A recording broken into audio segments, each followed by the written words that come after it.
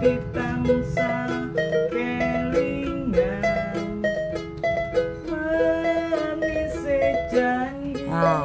iku mau suarane bojoku rek. Wis iki kegiatan sehari-harine Mbak Ngas, bojone Mbak Ngas, anak-anake Mbak Ngas.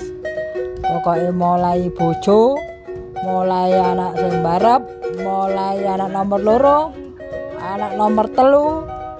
Pokok dikupas habis, dikelontok nglentek kegiatane awak dhewe ngelutek nang njero omah.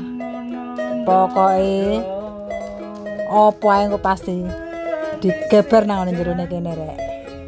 Termasuk hobine bojo iki sing nyanyi tapi rada fales, ngentrung